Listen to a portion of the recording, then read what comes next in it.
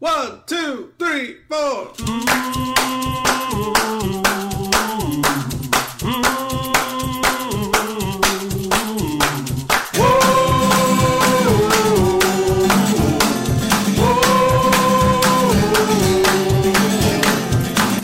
See what happens, Larry? Hey, everybody. Welcome to another edition of Strangers in the Alps podcast. Hello. Again, you got Gabe here. Henry's on the other end. How are you? Yes, sir, dude. I am fantastic. And listen, a very, very happy day of the dude to you, my man. Oh, it is. It's Day of the Dude. I completely forgot about that. It is, man. It is March 6th, 1998. Except it's 2019 now. But Yeah, whatever, man. you're only, about 30 years behind, 20 years, whatever. But it's all right. That, I guess, is kind of dudist in itself, right? It is, man. And listen, for our listeners who don't exactly know what we're talking about, on March 6th, 1998, The Big Lebowski was released. And if you haven't been listening for long, both Gabe and I are big fans of the movie and of the character, the characters, really, I would say, wouldn't you?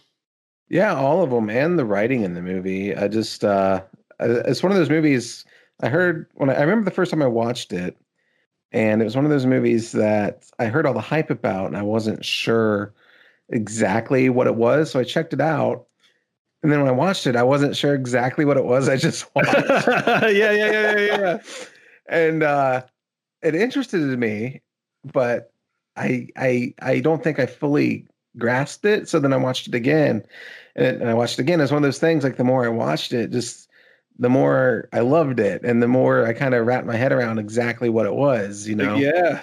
Which in itself, I still kind of don't know exactly what it is, but I just knew what to expect and got familiar with it, and then it, Yeah. I just kind of got lost in it and really just found myself enjoying it.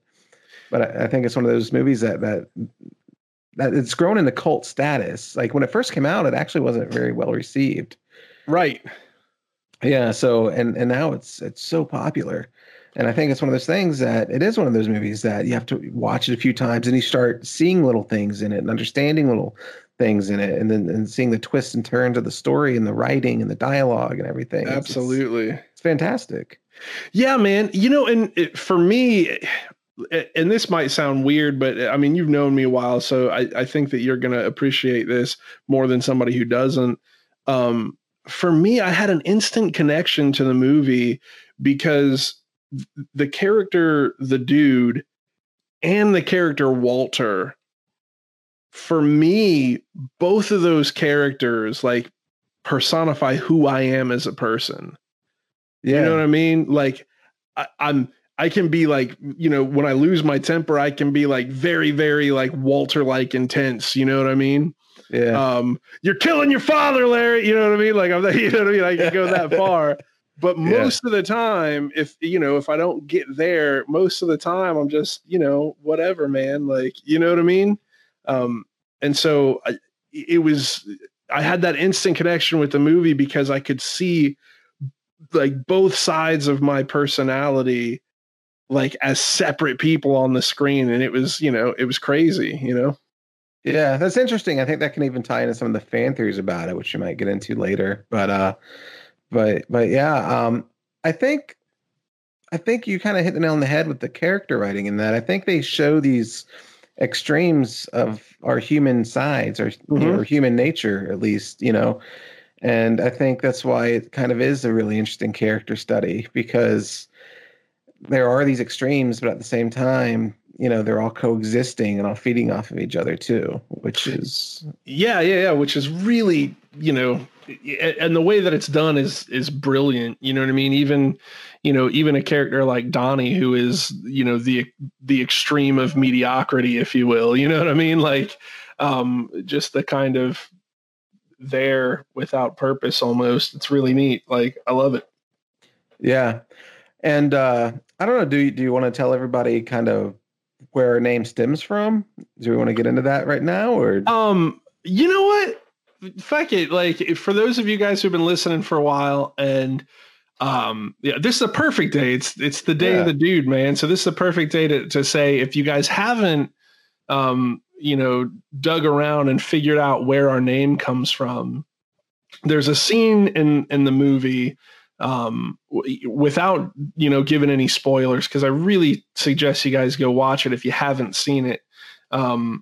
There's a scene in the movie where the character Walter, who is a Vietnam veteran who, deals with some issues from his time in Vietnam, we'll say, the character Walter and the main character, the dude, they're questioning this kid, and it gets out of hand, and the kid's name is Larry. And it gets out of hand, and he starts screaming at the kid as he's, kind of destroying this car. He starts screaming at the kid that, this is what happens when you fuck a stranger in the ass. And he just keeps screaming it over and over again as he's like destroying this car. You see what happens, Larry? You see what happens when you fuck a stranger in the ass? Yeah. Well, clearly, on the TV version, Walter can't be saying all those fucks and asses. And so when they edited it for TV, instead of saying, this is what happens when you fuck a stranger in the ass, he says, this is what happens when you find a stranger in the Alps. Yeah. And when we were thinking of a podcast name and kind of, what kind of represented us, what we really enjoyed in life and stuff, Big Lebowski came to mind. Then we kind of landed on this line because it's such a comedic line when you watch the television version. Yeah. It just stuck with us. So yeah, that's kind of the story there. So anybody who doesn't know, about the name, that's where it comes from. That's where it comes from. And let me tell you something, I haven't thought about it till now. We should do an entire episode of, just talking about funny, TV lot, you know what I mean? Like TV switches for movies, you know what I'm saying? That's really going to take some effort for me, man, because I haven't watched cable. I actually don't have cable anymore, but me neither. I imagine they're on YouTube now though. Yeah. We could probably find a list on there, but it just seems like I'm so into just like Netflix and streaming. And, sure. Yeah. Nothing's filtered on that stuff. So they don't really, I don't know if they do that as much anymore, to be honest. I guess they still do, because they still release the same movie over and over and over on TBS or whatever. Yeah. But to celebrate the Day of the Dude, we kind of have an interesting treat for you listeners today. We talked about in a recent podcast about some exciting news. The creative team from Mother New York, it's an ad agency up in New York. They put together. Wait a second. Mother New York is from New York? Oh, it's mind-boggling. It'd be funny if they were from like Idaho or some shit. But no, they're the ad agency that were the brains behind the Stella Artois commercial during the Super Bowl.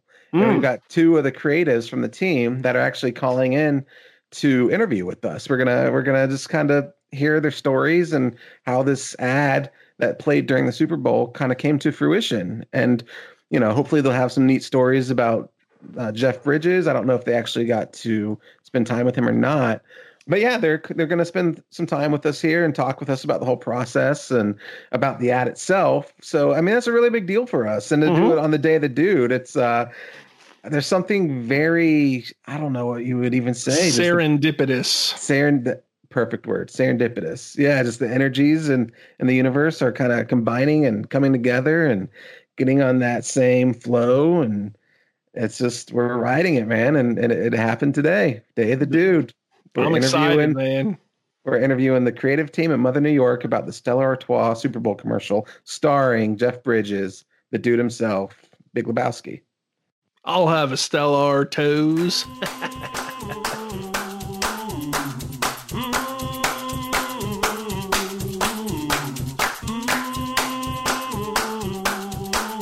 On the line, we have Mike Vitiello and Sarah Sharp. They're from Mother Creative up in New York. These guys are part of the team that were the brains behind the Stella Artois ad that played during the Super Bowl. Hi. Hey, everyone. Yeah, we're super excited to have you. And Henry and I were talking, actually, it's the Day of the Dude today, so it's very fitting. Are you guys familiar with what the Day of the Dude is? No. Do tell. So March 6th, 1998 is when The Big Lebowski was released. It is the day of the dude. Yeah, man. What an honor. Yeah, absolutely. It all came together on the perfect day. That is perfect. Yeah. When you guys sent the message back and said, "Hey, let's do it on Wednesday," I immediately text Gabe and I said, like, the universe has aligned. Yeah, it's awesome. Cool. Has there been a lot of positive, feedback about the ad? People excited to see the dude on the big screen again? Yeah, we certainly were, and a lot of super fans were as well. There was a little speculation about a sequel that I think we stoked a little bit. And in the end, they got to see the dude return in a big way on Super Bowl Sunday, and I hope that they're happy with that. Yeah, I was. I mean, I was at a Super Bowl party, and honestly, I think that was the most exciting thing about the whole game was seeing your commercial. To be honest, because I've always been a big Jeff Bridges and the Big Lebowski fan, and it was really cool thing. And it seems like nostalgia is I don't know if it's just because I'm at the age, I'm in my 30s now, where like a lot of things from my youth or childhood or whatever seems to be kind of in vogue again. But having this character that's, what is he now, 20 years old, seeing him back on the commercial, and it was fun. It was great. It was great to work on. I think nostalgia turned out to be a big theme of the Super Bowl this year. Although, like you say, maybe we're just noticing it more because we're in our 30s now. I can't speak for Sarah about that, but sorry about that. Yeah, you don't want to out someone else's age, right? You get big trouble, especially when you have to be in the office with them, right? I'm 75. 75. Wow. You sound sprightly for 75. Thank you so much. But for us, when we have an opportunity to create something like this, I think it's very tempting always to just go to the things that we love, right? So I think that's probably how you end up with a lot of nostalgia focused spots in the Super Bowl, because people like us are trying to draw on the things that we love to get your attention. Sure, yeah, makes total sense. So what is it that you guys do at Mother New York? Do you want to tell us a little bit about what your ad agency and your roles there and stuff? Yeah. So Mike and I are both copywriters, and we work across a few different accounts between the two of us. We work with creative partners, and so it's a creative agency, and we do lots of different types of work, but we were lucky as a team to work on this project because, of course, making something for the Super Bowl is always so exciting. And to be able to work with, obviously, Jeff Bridges and Sarah Jessica Parker was such a huge opportunity that we were really excited that our client, Stella Artois, was excited for too. Yeah. Well, I mean, to land an account or a commercial or something that's going to be played during the Super Bowl, I mean, that's got to be the pinnacle, it's the Super Bowl of advertising. I mean, exactly. Brilliant, man. I see why you're copywriters. So the art directors had zero interest in joining the show tonight, so you got both of us. Oh, that's totally cool. If you guys are the brains and the copywriters, you write the lines and all that stuff. So we're probably good. And then we sit back and watch them do hours and hours and hours and hours of work, dressing the set and dressing the characters and all that stuff. Yeah, it's funny because I'm a graphic designer. I've worked in marketing, just for some companies and stuff for the past corporate stuff, for the past 10 years or so of my life. So yeah, I'm when you say like, the art people and production people, that's definitely what I've been doing. So that's cool. So I feel it. Yeah. Yeah. But, so did you guys actually work directly with Jeff Bridges at all? Yeah, totally. So a funny story about that. So we were, like we just said, we're both writers, but we're on the set with Sarah Jessica and sort of noticed that Jeff's call time to a photo shoot nearby was coming up. So they had to shoot, in addition to the film, still photos that go on the billboards and in social and all that stuff. Sure. So he was actually scheduled to do that stuff before he arrived at the film set. So we kind of slipped away over to the photo set in order to be there when Jeff arrived. Uh-huh. But while we're waiting, we get a call from the producer saying, we're shooting Sarah Jessica down at the film set. So we had to go back down. And when the elevator doors open up, who's in there but Jeff and his people? But now we're just two random schmoes in the building. Yeah. We're not, we hadn't met him yet. So we didn't actually get the chance to sort of bombard him at that moment. And we had to just play it cool and save it for later. Waiting for the elevator doors to close so that we could scream at each other. That was pretty intense. It was epic. He was wearing the sweater and everything. Oh wow, that's just like that's like a kid opening a comic book and just having the characters come out. You know what I mean? Like even just the doors opening and that's him. It's so metaphoric. Exactly. Like I said, when we're coming up with this stuff, you put so much stuff on paper and you never expect most of it to actually pan out. And then when those doors open and Jeff was there, we're looking at each other like, this is actually happening. So awesome. Yeah. So how loud did the scream reverberate through the elevator tunnel? I think they had to retake the shot that Sarah Jessica was doing. That's awesome. Yeah. Yeah. Does he seem like a laid back kind of guy? Or, I mean, is there any like similarities to the character itself? Or? Oh, definitely. Yeah, definitely. The charity element was a big thing for him also. I'm sure you guys know. Yeah, he's involved with several charities that I've seen. Yeah, very chill dude. Well, we weren't there on the photo set, but I imagine he was pretty relaxed. I know that he mixed his own White Russian for those photos.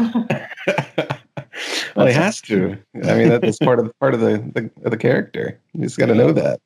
They were both really great. We're kind of glossing over Sarah Jessica, but they were both very gracious. Sat and chatted with us.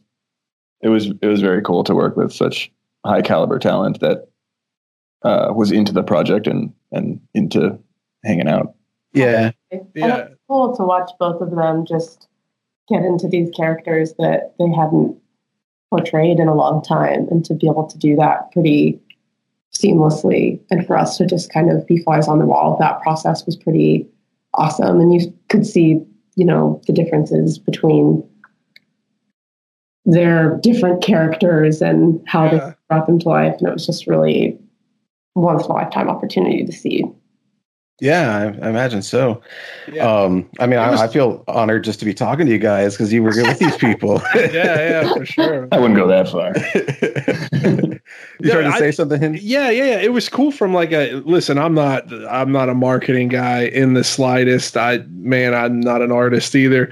Like a drawing artist like Gabe is, but man, from just a viewer's perspective, it was such a good call to have the two characters that couldn't be further apart on the social spectrum, right? On the screen and sharing the same beer. It was super cool. But I was wondering, were they already a part of the charity and that's how they got brought on, or was this something that you guys kind of came up with and then sought them out? Yeah, great question. So it was something that we kind of came up with as a way to bring as much attention as possible to this great partnership that Stella Artois has with Water.org. So Water.org helps provide access to clean water to people in need, people all over the world who live without access to clean water. And through their partnership with Stella Artois, they donated a percentage of the proceeds from the sales of Stella go towards this organization. So obviously, that was really important to both of the characters, but before they knew about it, it was basically us figuring out what is the biggest way that we can share this awesome message with people, because it's actually so easy to make a difference and give part to a really good cause. So our kind of thought process as a group of creatives, including our art director partners, was if it's this easy to make a difference, then anyone, if they found out about this, would want to change up their usual drink to Stella Artois. And the best way that we thought of to prove that was to find these characters who were famous for, in some way, their signature drinks. Sure. And so that led us to, of course, the Dude and the White Russian and Carrie Bradshaw and the Cosmopolitan. So there was a long list of characters that fit that description. James Bond comes to mind. Homer Martini. Simpson and Duff Beer. There was a very long list, but these two were right at the very, very, very top. And like I said before, you put a lot of stuff on paper and never expected all the dominoes to fall. But they were on board straight away because of the charity. Yeah, what was the vibe in the room like when you get the call or the confirmation that everybody's on board with that? Just what was the vibe there? So it was pretty tense, only in the sense that all the shoes didn't necessarily drop until the very, very end. Jeff was on board right away, Sarah Jessica as well, but then there's obviously you have to work through the studios and to get access to the characters. So just because of the nature of the bureaucracy and all that just took a little bit longer because it's a company and not a person. So it wasn't a certain go until I think it was the day. It was like our last day in the office, December 23rd or something, before everyone broke for Christmas. And we were in the conference room watching The Big Lebowski, just hoping to get that email from Universal that it was a go. Wow, so that came together quick then. If it was December 23rd that you got. Wow. Yeah, there's a lot of prep and writing and rewriting and all that is happening at the same time. Basically. Yeah, before and leading up to until that very moment when you find out that, yes, we're actually making this thing in a couple weeks. But we had to be prepared and ready to go no matter what. Yeah, I'd imagine. What were the pitches like for like just the conceptualization of this and communicating that out? Can you describe any of that? All I'll say is just because you mentioned before about how you really loved the idea of these people who were so polar opposite, finding themselves in the same place. We tried a lot of stuff before we arrived at this final script that just kept making us question exactly what you mentioned. Like, wait a minute, why are these people in the same place? And do we need to explain that to the audience? And it just turned out to be more confusing if you tried to tackle it than if you just ignored it altogether. Yeah. Well, yeah, because as a viewer, what comes across is you have like this, really nice looking, bar restaurant. So, you expect Carrie to be in that place, but I don't, like you said, as a viewer, I don't think you really need to explain anything because the whole concept of the Dude is, you don't really control life. You just kind of go with the breeze. You know what I mean? You go with the flow. So him walking into a place by happenstance just makes sense to me, I agree. He wouldn't give a shit that he didn't belong in that restaurant. Not at all. Not at all. That's what made it perfect for sure, man. And having him come in later in that story also is kind of like you're already in this Super Bowl ad world. Fantastical things are kind of happening. Disbelief is suspended. And then the sort of coup de grace, the Dude shows up. Sure. That's funny. We talk a lot about movies and stuff on the podcast, things, from our childhood. Princess Bride is one of the ones that we talked about a lot. But that was also one of the movies that we talked about. You had to kind of suspend disbelief a little bit because there's like these things in it where you see like the mats when they're like sword fighting and they're bending on the ground and stuff. But you mentioning where they're suspending belief a little bit and just kind of getting lost in the ad and then the character and the story of what's happening. I mean, that's so important. I feel like there's so many people ready to just like alert, like when they see something wrong or if they disagree with something fitting in social media, you know what I mean? They rush to the keyboards and stuff. And I mean, I don't imagine you guys have encountered much of that with the ad. I think most people would be happy to see Jeff Bridges and Sarah Jessica Parker again. Well, I think people were, really excited to see these characters and from Sex and the City fans and Lebowski fans. And I think once you see them and you see them kind of in their glory and him in the sweater, it's sort of, there's this like shiny excitingness to it that, I don't know, makes it really fun to watch. And like you say, it does kind of suspend your disbelief. I think to Mike's earlier point, like there was definitely speculation that maybe there would be a Lebowski sequel, but even as we watched people debate that, a lot of fans were saying, absolutely do not make a sequel. Mm-hmm. It'll ruin the whole franchise. And so we were kind of watching people speculate both ways, and a lot of people immediately pegged like, oh, this is going to be something for Super Bowl. So I think people definitely had different types of speculation, but in the end, I think the cause, providing clean water to people in need, no one can really argue with that. Right. So it sort of gave us license to bend the rules of these characters. That's what made this, I think, such an interesting idea. Yeah. Well, like you say, man, I mean, the cause is awesome. The nostalgia factor is awesome. The people involved, Sarah Jessica Parker and Jeff Bridges, are awesome. I mean, it's just, how can you not get excited and enjoy something like that? We absolutely loved the ad. So we're happy that you guys did that. I think it's a great thing. And I like drinking beer, so I'm just going to strictly drink Stella now. There you go. But we got it. I do want to ask, Jeff Bridges calls it Stella Artois. Was that an ad lib thing, or did you guys write that in, or? He wrote it on I believe it was our very first call with him to go over the script. That's perfect. He wrote it and the clients loved it. We obviously all loved it. On that call, everyone was basically applauding in the room. And in the end, it made the thing.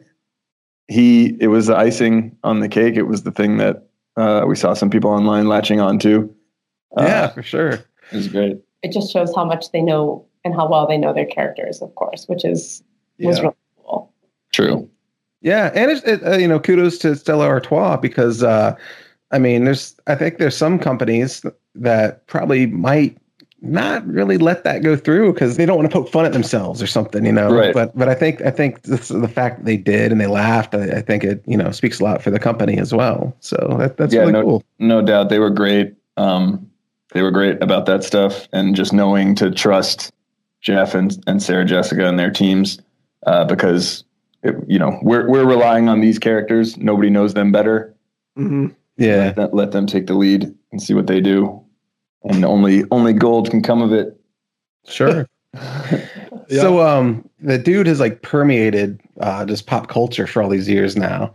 I mean, what do you think is it that just has that lasting quality? What is it about that character? I mean, why do you think people were so happy to see that besides nostalgia? Oh man. Well, that's a heavy question. That is, man. I mean, our whole team we're all huge Lebowski fans, and we're constantly quoting the film to each other as we're working through this whole process, and even getting into some of the lesser known lines and cracking ourselves up with it, and talking about our memories from when we were kids and when we watched it, the first time that we watched the film, and who we watched it with. And I don't know, it does have that nostalgic quality, I think, because I'll say my opinion, Mike, you can say yours. I think because it's so different. Mike I think it was you made this point that it's hard to string together the sequence of events in the film because it doesn't really follow a super familiar story arc. And I think that is part of what makes it so fascinating and so fun to watch again and again, because you get something new from it every time. And it's just kind of refreshing to watch something that meanders and at every turn it's just making you laugh. Yeah, that's actually really similar to me and Henry were talking briefly before we called you guys. And he was talking about how the duality of Walter and the dude, these two separate characters, he really identified with them. And I was just talking about the first time I watched it, I didn't quite understand what I was watching. Right. I heard this hype about it and I was like, what the fuck is this? And so I watched it and I enjoyed it, but I kind of I wasn't sure of what I had just seen. So I went back and I gave it a second viewing and a third and a fourth. And it's every time, like you said, Sarah, I just found a little something in it that just I either identified with, or that I, it meandered and went there and I didn't realize it, and then it looped back in later or something, something you didn't notice before, a line that he took from someone else that you didn't realize that's where you picked it up. Yeah, stuff like that. It just there's actually definitely several times characters are repeating each other's lines, but in different scenarios. Yeah. And it's cool. Yeah, right. It's true. He's not the only one that does it. yeah, Really funny. And it helps, I don't know, it contributes to this whole sense of you not really knowing where you are in the arc at any given point in time. And it happened to be, I'm not sure if it still is, but it was on Netflix the whole time we were working on the project, basically. And we kind of made a habit of coming into work on Monday and slowly admitting to each other that we'd all watched it over the weekend or started Nice. watching it or, whatever, put it on while we were making dinner. But we were all catching more and more of those things. And I mean, at this point, we've all seen it so many times, but to still be finding those and sharing them with each other there's definitely some special star quality in that. Yeah, that writing element, the Coen brothers obviously being masterful is a big part of what makes it so enjoyable to watch and rewatch. But to jump back to your question about the character specifically, I think it's just that deep down, we all wish that we could be stress-free. yeah. That's the truth, man. I wish, but we can't. We're New Yorkers. This is a pretty stressful business, I would say. I feel like I am more of a Walter, regrettably. And I wish that I could be more of a dude. Yeah, I wish we could all strive to be more the dude, to be honest. Yeah. Right. One of the things that I appreciate about the characters is, and the movie in general, is how, like, as life goes on and we experience different things, this is one of those movies, and I really think it has to do with the writing. I really think it has to do with the Coen brothers. Really, I do.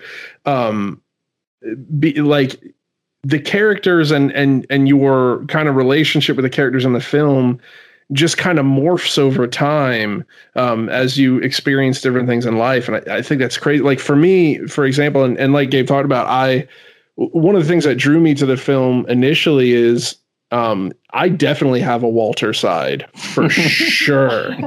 Yeah, you do. The first step is admitting it. Yeah.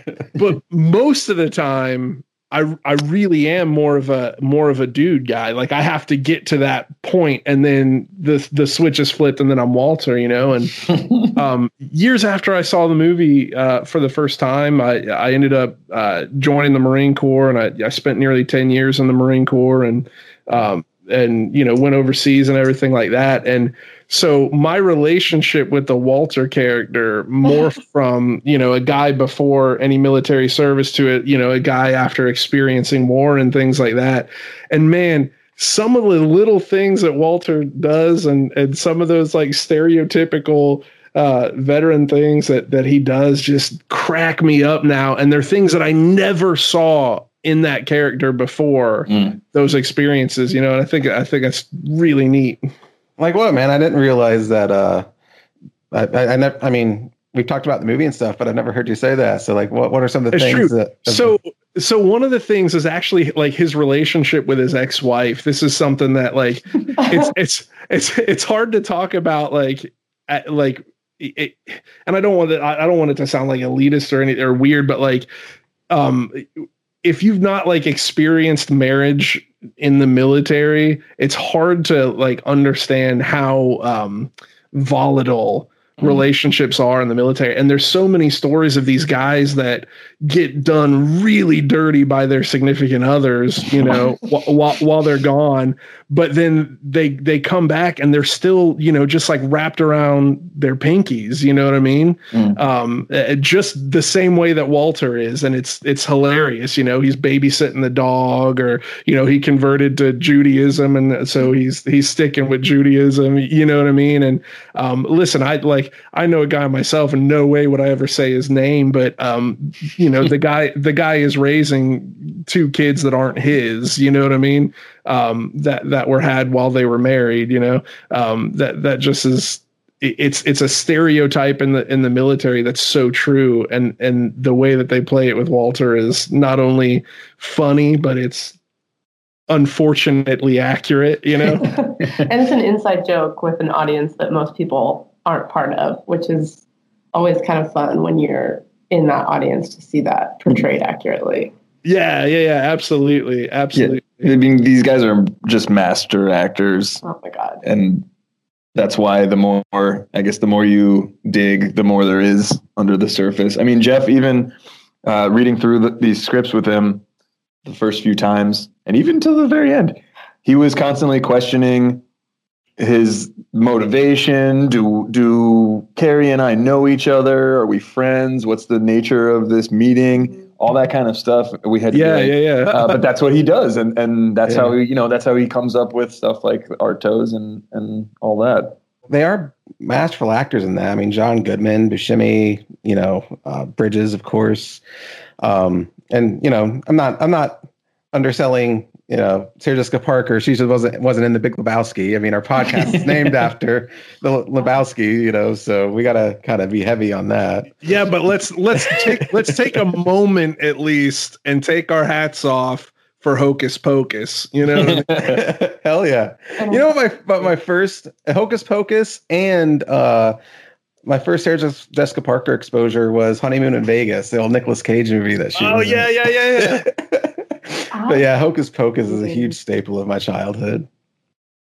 I love Hocus Pocus. I watched an interview with her where I think GQ does them, and they did one with Jeff Bridges too, where they speak through their most significant roles throughout their career. And so obviously Jeff spoke quite a bit about The Dude, and Sarah Jessica Parker spoke a lot about playing Carrie Bradshaw, but she mentioned in that interview that she had only seen Hocus Pocus once. What? And she never watched it again. And I think of it as one of the roles, for me at least, that really jumps to mind for her. And I don't know, probably just because of being a kid when it came out, but. Well, the Halloween thing, when a movie is so centered around a holiday, it gives it sort of infinite rewatchability. You can go to it every year. Yeah, my wife actually, I've been married about 8 years now, and when we got together, I don't think she was a big Hocus Pocus fan. I don't know if she'd even seen it, to be honest. But I remember like, oh, we gotta watch this, and then like Christmas, it's like we gotta watch Scrooged and stuff like that. But like specifically with Hocus Pocus. Yeah, exactly. Specifically with Hocus Pocus, though, she's just like, I don't get this. Why do you like this movie? Oh man, be there. Yeah, I guess it just wasn't. She didn't see it as a kid, so and I guess when you see it as an adult, and that's your first time, it's a little weird. But oh well. I've never seen most of her work, but I did live directly across the street from her here in New York for 5 years. So I haven't seen Hocus Pocus, but I've seen her walking her dog, if she has a dog. Well, that's cool. So you probably just a dog, but I just probably casually asked her if she'd be in the ad then, since you guys were neighbors, right? I did tell her on set. I was trying to come up with a way of saying I lived across the street from you for 5 years without sounding like a total creepster. There's no way. There's not a way to do it, man. You just deadpan it. You walk up to her and say, I've watched you for 5 years, Sarah. I mean, I was kind of hoping that she would just see me on set and have some sort of weird deja vu. Like, have I seen this person before? They look extremely familiar. Were you doing the thing where you're just like hanging around and lingering around her, waiting for her to be like, hey, you look familiar. Yeah. She was really very, very nice. She like asked me more, pinpointed the address and all that. And the weird thing actually about that neighborhood is that Carrie Bradshaw, the character's apartment, is directly behind Sarah Jessica's actual home. Mm-hmm. Oh, wow. So there's tourists and stuff coming 1 block away to take pictures in front of the TV apartment, but there's a decent chance that they might just see her walking by with a cup of coffee or something at the same time. It's kind of like weirdly meta in a way, she's this character, but she's living there. Yeah, I hope she does it to freak people out. Yeah, short jog to work, I guess. That makes it easy for her. It's really crazy, man, thinking about like how different, like how, I mean, clearly we live in the US, but man, like I live in an area and Gabe too. Like, I mean, if you saw, a Hollywood actor walking down the street where I live in South Carolina, like people would freak out, you know what I mean? But Right. you know, where you guys live, it's like, oh yeah, dude, there's Childish Gambino, just hanging out, right? Like, I've seen him on the street. have you really? Yeah. I was Oh, on Houston in 6th at Bar Veloce. Did you live next to him for any period of time too? Nah. Are you like moving around, stalking the celebrities? I didn't have to. They came to me, actually. Sarah Jessica hosted the Obamas. This is in like 2012. What? Yeah, for dinner. She hosted them for a fundraising dinner, and I had to be escorted home that night by police because the whole street was blocked off. They had a big tent over the street. There was probably a laser pointed through my window at some point. Oh man! I have no idea, but that was interesting. I felt pretty special there in my tiny studio watching that. Yeah, exactly. All true. How did you manage to not try to crash that though? Well, I think the stakes are a little high. It's on a whole nother level, Henry. Hey, man, listen, I mean, I had to show the police my past due cable bill in order to to be allowed onto the street. really? You have to have Holy more than one form of proof of address. that's out of control. Well, I mean, it is the president of the United States, I suppose, but wow, dude, that's crazy, man. Dude, New York, man. I've visited there and seen some shows on Broadway and stuff. I love theater, and my wife does as well. But I can't imagine living in such a big and busy place. That's awesome, man. It's fun and interesting, but there are times when you need to calm it down, I think. But that's what vacation's for, right? That's what South Carolina's for. Yeah. Yeah, I've visited New York. Last year, I went with my wife and my son. We went on a little family trip up there, and we absolutely loved it. I can't tell you off the top of my head like where the streets are that we were staying. I mean, being out of that environment. When I was in it, we got really good with the subway. We knew where we were going and what our cross streets were and all that stuff. There you go. But it was always busy. It was always something to do, and tons of great restaurants, and we ate so much on that trip. It was crazy. But yeah, that's all I do. But yeah, we loved it. And honestly, like it was one of those spur of the moment trips that we just like, let's plan a vacation. Let's go to New York this year, type of thing. And we made it happen. But it's one of the funnest trips I've had. I've really just enjoyed it. We just saw the museums and the Statue of Liberty and all the stuff that everybody does. But it was just great just being in that environment and walking around and seeing everything. Yeah, there's always a lot of energy, and there's so much to do. I mean, you could take a weekend trip here every weekend for the rest of your life and never run out of new things of money. To do. Or you would run out of money immediately. But yeah. What is like the standard of living? I always hear the stereotype of everything being so expensive, but I've never rented an apartment there or even looked at real estate. Well, I mentioned the tiny studio in the past due cable bill, didn't I? Yes, you did. I mean, so that's accurate. I mean, it's really just a really expensive place to live.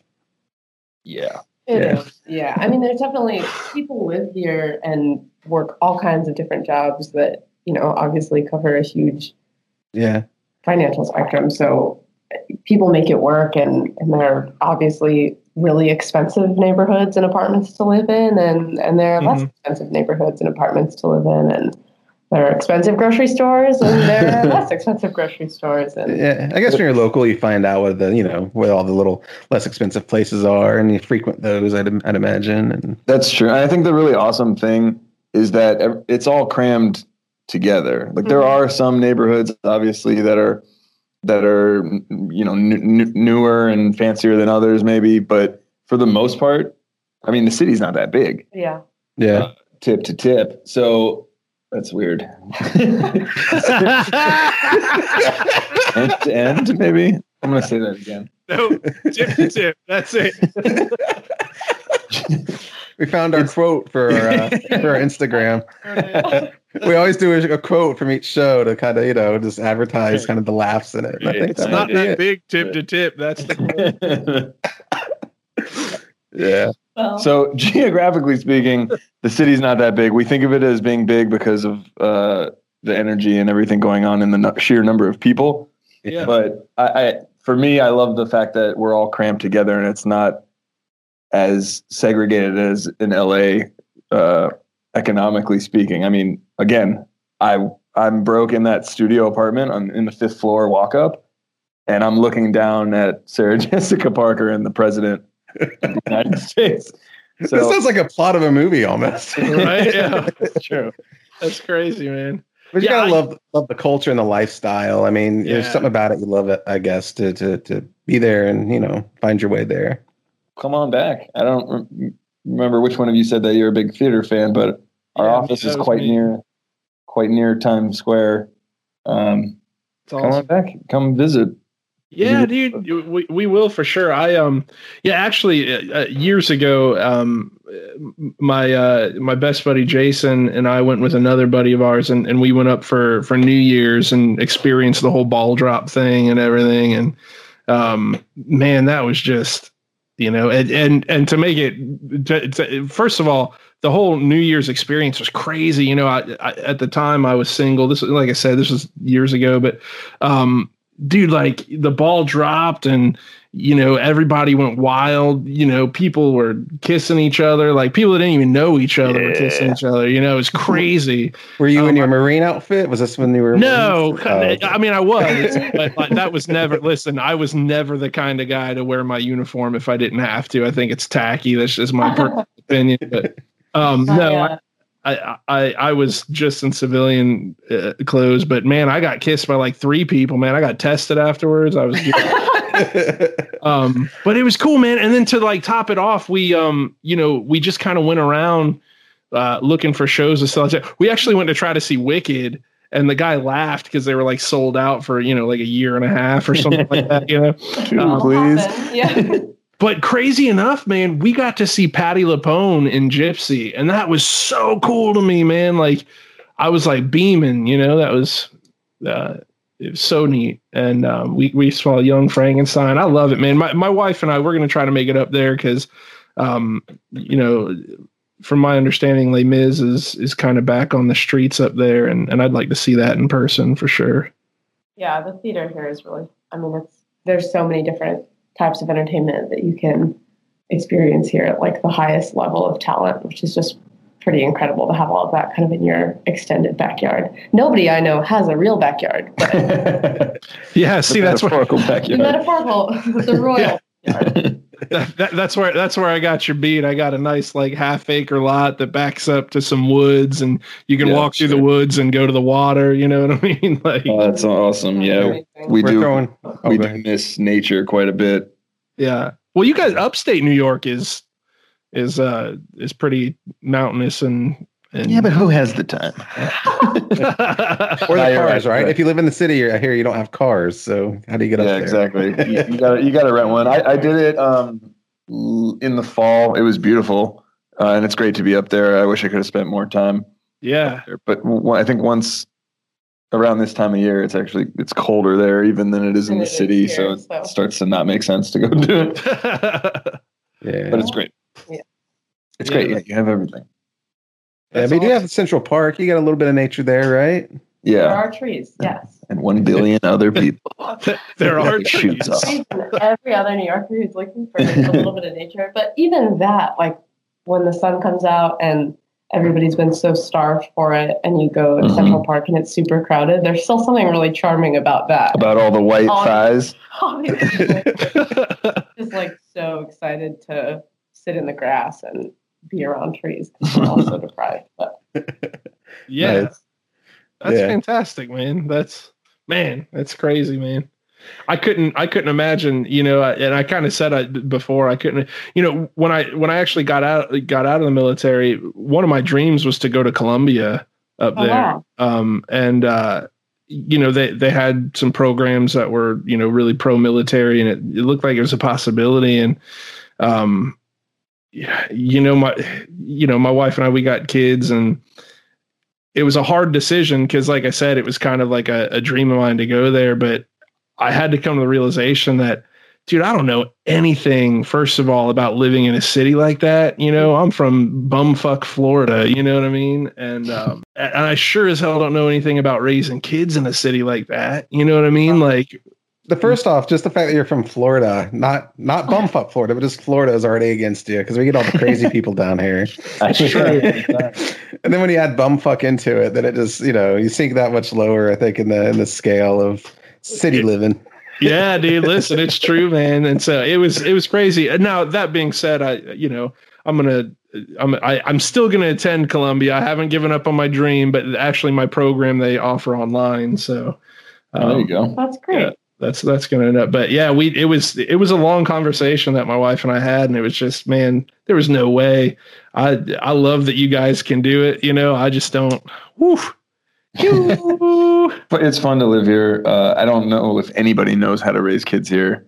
Sure. That seems like a challenge for sure. Yeah. That's what I noticed when we were there on vacation, because we didn't go during like a school break or anything. We just, my son, we took the days off school and had him come up with us and everything. But like the playgrounds and stuff, they're all fenced in. We'd be walking around and you see all these kids, like, just fenced in this little like cement pad playground playing, and we passed a couple schools doing that. But yeah, that's interesting. Because where I'm at, literally, it's like my son says, "Hey, can I go out and play?" And he's going in the woods to build a fort. You know what I mean? Taking the machete out there, and yeah, that sounds better. Yeah, probably. But who knows? Even the dogs here, these city dogs. Even the dogs, yeah. It's so sad to see them doing their thing on the concrete. Yeah, they have this weird look in their eyes, like their spirit's broken. Yeah, it's not right. Oh man. Yeah. That's awesome. Yeah, that's crazy. So did you guys, so kind of bringing it back to the topic here, are you guys both originally from New York, or did you kind of go to New York for work? Well, I definitely came to New York for work. I'm from Oregon. I'm from a suburb outside Portland. So nice. I also had a learning curve of a city of this size, and also humidity was completely new to me. It sounds like both of you know about that. So oh yeah, that was a surprise. But yeah, I came out here to work in advertising. It's kind of one of the places to be if that's what you want to do. So sure, yeah. I'm actually from Miami, but I won't hold that Florida comment against you. well, you don't have to hold it against me. You have to kind of accept it. But Miami is very different than, I think, kind of central and northern Florida. Yeah, I was going to say, I barely consider it part of Florida. It's like North Cuba. Yeah. Now, are you actually from Miami? Are you from like Carroll City or Miramar? Or? No. Yeah, Miami. It's the suburb that my parents live in. It's called Pinecrest now, but it was. Oh, okay. Yeah. It was Miami when I was born. Yeah. Still have the 305 phone number. Perfect. Oh, that's great. Yeah. One of my good buddies that I joined with, he's a Haitian fella from Miami. And, that dude's like my brother, but man, he's boy, them Haitian boys from Miami now, they get crazy. I bet. Yeah, it's different. It's very different from North Florida. It's like you go south to get to the south, and then you keep going, you go past the south. Yeah, Now you're in Miami. Yeah. Yep. Yeah. It's crazy. It's crazy, man. But listen, Portland, I've not made it up to Oregon. I have a sister that lives in Washington State now, and I've not made it up that way yet. But Portland seems like a pretty cool place, though. You should get out there. Yeah, it's beautiful. Go in the summer. Yeah. Go when it's not raining. That's a small window. But yeah, the Pacific Northwest is beautiful. I definitely had more of a childhood than the adulthood that I'm currently having. But and I grew up outside the city, so the city of Portland, which is a small city, but with like access to the fun things that were there. But it's close to the mountain, it's close to the ocean, rivers, etc. Yeah. Place to grow up. Go ahead. I was just asking if you ever get like melancholy for home and flip on Portlandia on IFC. I This is a really great question. haven't watched much Portlandia, but the clips that I've seen are just like, it's pretty real. So I feel like I don't have to watch Portlandia because I've experienced it. Does that make it less funny? No, it's still funny because it's like an inside joke about you, because you're in on. Yeah. But I'm not in on it, and I'm laughing at you. Yeah, that's what I'm like, it's you at me. It's fine. That's where, when I think of Portland, literally, I think of a bunch of people, wearing like Ray-Ban eyeglasses and craft beer on every corner. That's literally what I think of. You're not wrong, Walter. There are a lot of those things hold true. I mean, the beer is renowned. Yeah, it's really good. I love craft beer and I love coffee. Well, it sounds like a place you should visit. Yeah.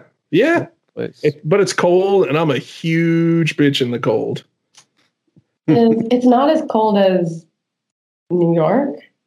Portland's on the valley floor, but yeah, it is cold. It's more than that. It's wet. The constant rain can be a bummer, unless that's something you enjoy.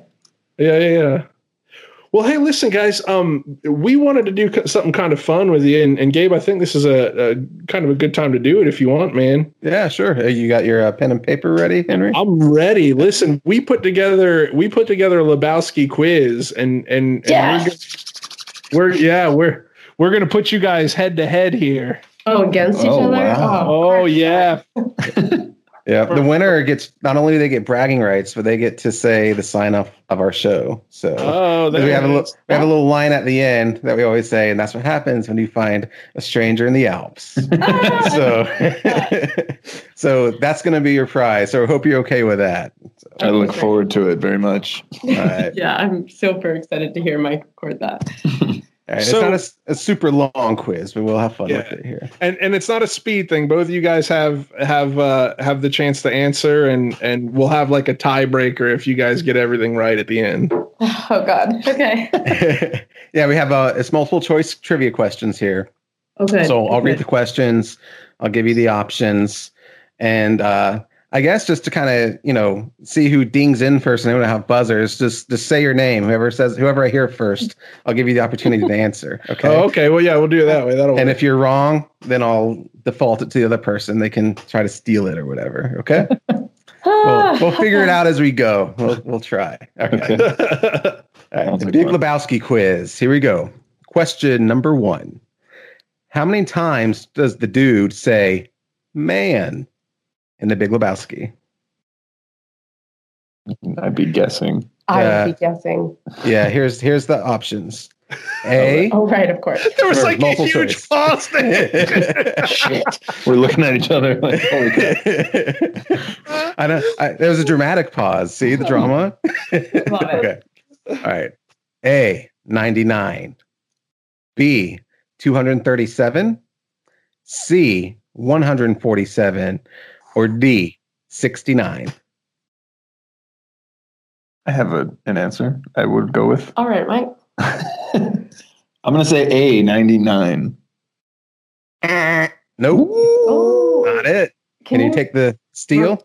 Can you repeat B through C? Through D? Were there 4? B is 237.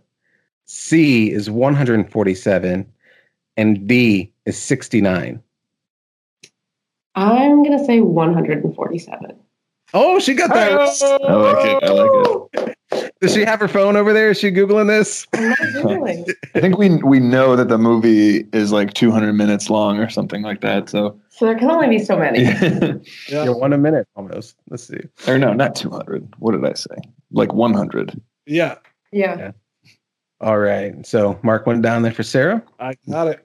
Nice Question 2. In the opening scene, the dude writes a check at Ralph's when making a purchase.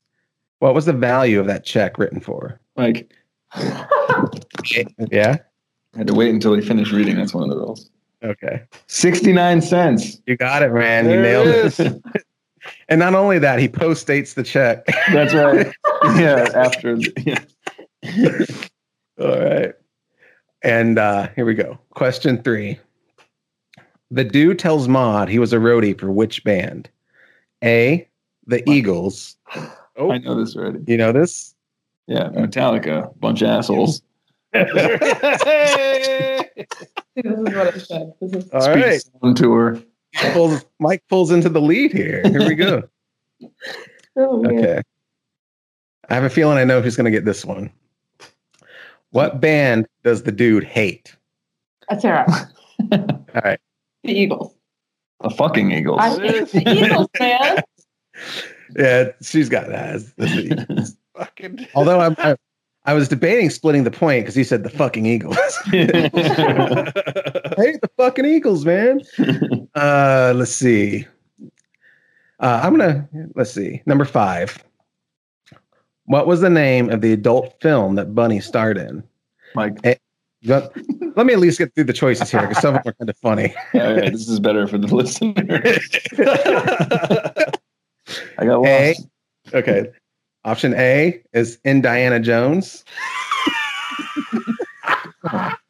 Number B, or letter B, I should say, is Log Jammin'. C is Gutter Balls. And D is Done in 60 Seconds. Hey. I appreciate the misdirect by throwing C in there. And I also want to ask if you wrote A and D yourself or are those real?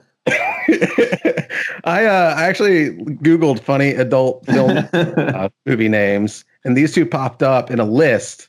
So I don't know if that list is real or not. But so I can't take credit on them. But yeah, they probably are real. All right. So what's your answer? The answer is B, Log Jammin'. Yeah. Yeah, I thought I might get some misdirection with Gutter Balls in there. I appreciate it. How many times is the word dude spoken in the movie? A, 160 times. B, 14 times. C, 183 times. Or D, 69 times. Sarah, Go can you ahead. repeat them though? Oh, she's using I can't strategy. remember which number. No, you already buzzed in. All right, I'll repeat them for you. A, 160. B, 14. C, 183. D, 69. C. Which one? C. D? 183. Oh, C. Unfortunately, no, that is not correct. No. Mike. Can you repeat? Oh, really? One of them was. Oh, really? Just what were the numbers? Well, Sarah, should I tell him no since he tried to deflect you? It's the other one that's more than 100. All right. There was 160, There. 14, and 69. 160. Yeah. That is correct. You definitely looked this up at one Yeah, point. we did. Yeah, it's spoken 160 times, but there's written on screen once in the credit scene of the dream sequence for Gutter Balls. Oh. So it's actually in there 161, but I'm not counting that one because the question was spoken. So 160, you got it. Nice one. What other name does the dude use to refer to a white Russian? A, Blanco Drinko. B, white beverage. C, Caucasian. D, a creamy beige. Sarah? C. Caucasian. Hey. Got it. All right. The next one. What war did Walter serve in? A, the Korean War. B, the Iraq War. C, the Vietnam War. Or D, World War II. I'm going to take this one because Sarah's cold is giving her a coughing attack. It was Vietnam. Yeah, that was an easy take for you, man. He watched his buddies die face down. Take it. All right, Vietnam, you got it. So what's the score? Where are we at so far, Henry? This isn't Vietnam, Smokey. There are rules. I did not watch my buddies die face down in the muck. Right now we have 5-3. Oh, 5-3 in Mike's favor. excruciating. What is this? What does this sound like? Is How it high are we redeemable at this point, or is my? There's Oh, 4 it's questions here. So it's redeemable. You got this. Oh, all right. yeah. Keep your head up, kiddo. Don't let that cold get you down. Just Have a cough drop here. So, All right. What item did Walter put in the ringer? A, dead cats. B, dirty undies. C, old homework papers. Or D, Monopoly money. Sarah, Yep. B, dirty undies. Hello. The white Got ringer cannot look empty. Oh, man. What's the name of the children's foundation that millionaire Jeffrey Lebowski is a part of? A, the Little Lebowski Urban Achievers. B, Leaders of the Future. C, Little Future Millionaires. Or D, the Urban Sparks. Mike, Oh. it's A, the Little Lebowski Urban Achievers. He's got it. All How right. proud we are of all of them. Here's the next one. What's the name of the German techno-pop band the Nihilists were formerly members of? That's A, what it is. Dead Cat. B, the Freudians. C, Sprockets. D, Autobahn. Mike, it Go is ahead. D, Autobahn. Hey. You got it. You almost had him there for a second. Yeah, which one did I trip you up with there? No. He couldn't immediately remember. It took me a Oh. second. Sarah. There we go. What brand of coffee do they transport Donnie's remains in the coffee can? What brand was that can? A, Maxwell House. B, Folgers. C, Starbucks. D, chock full of nuts. Sarah, B, Folgers. Hey. Hey, she's got it. As a fun story, I will share with you that in college, I was Walter for Halloween. I carried around a Folgers cup and poured all my cocktails in it all night when we went out and drank from Donnie's ashes. That's amazing. That's genius. That's really cool. That was really good. You should lead with that. I should introduce myself. That way, when all fun. Yeah, forget that you work for Mother. Forget the whole ad. Just talk about that. One time in college. Let's see. Number 13. Which show did Larry Seller's father write for? A, MASH. B, Lonesome Dove. C, Branded. Or D, Happy Days. Mike, Go ahead. C, Branded. You got it. You're killing it, man. I don't remember how many that one. episodes, but I do remember that it was the bulk of the series. Yeah, Larry's father is Arthur Digby Sellers. He's a legendary screenwriter who wrote 156 episodes, or the bulk of the series. Not exactly a lightweight. Arthur Digby Sellers. All right, and the final question here. Is it redeemable? Are we going to do this one for fun, or what? What do you say, Henry? For fun, of course. For fun. Yeah. All right. What is Uli's adult film name? Uli was the leader of the Nihilists, Oh, yeah. and he starred in the movie with Bunny. So, Oh, what was his yeah. adult got it. film?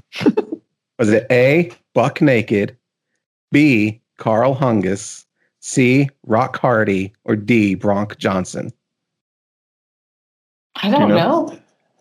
The answer is B, Carl Hungus. Carl Hungus. Yes.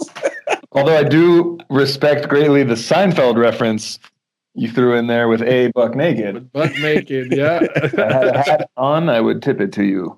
I will accept that. Thank you. So, Have a seat. the champion of the Big Lebowski quiz is Mike. How do you say your last name? Vitello, right? You just go with Vitiello. V. Vitiello. That's how it is. There you go. Sorry. Mike Vitiello. Why, thank you. You're welcome. And so with that, you are awarded. Are we ready to sign off, Henry, or do we want to ask anything else? Unless you guys got anything else you want to throw in. Thanks for having us. Yeah, absolutely. Thanks for coming on. We had a blast for sure. Yeah, it was Yeah, great. thank you. It was a really fun conversation. I really appreciate you reaching out to us and just making this happen with us. Sweet. Thanks for showing love for the work. Of course, we really enjoyed the commercial. And you guys did a great job with it. In all seriousness, thank you. But with the final minute of the podcast, the sign off, your prize is to say, "This is what happens when you find a stranger in the Alps." So take it away, Mike. I think we can still do it together. No? Okay. You got it. This is what happens, Larry, when you find a stranger in the Alps. One, two, three, four.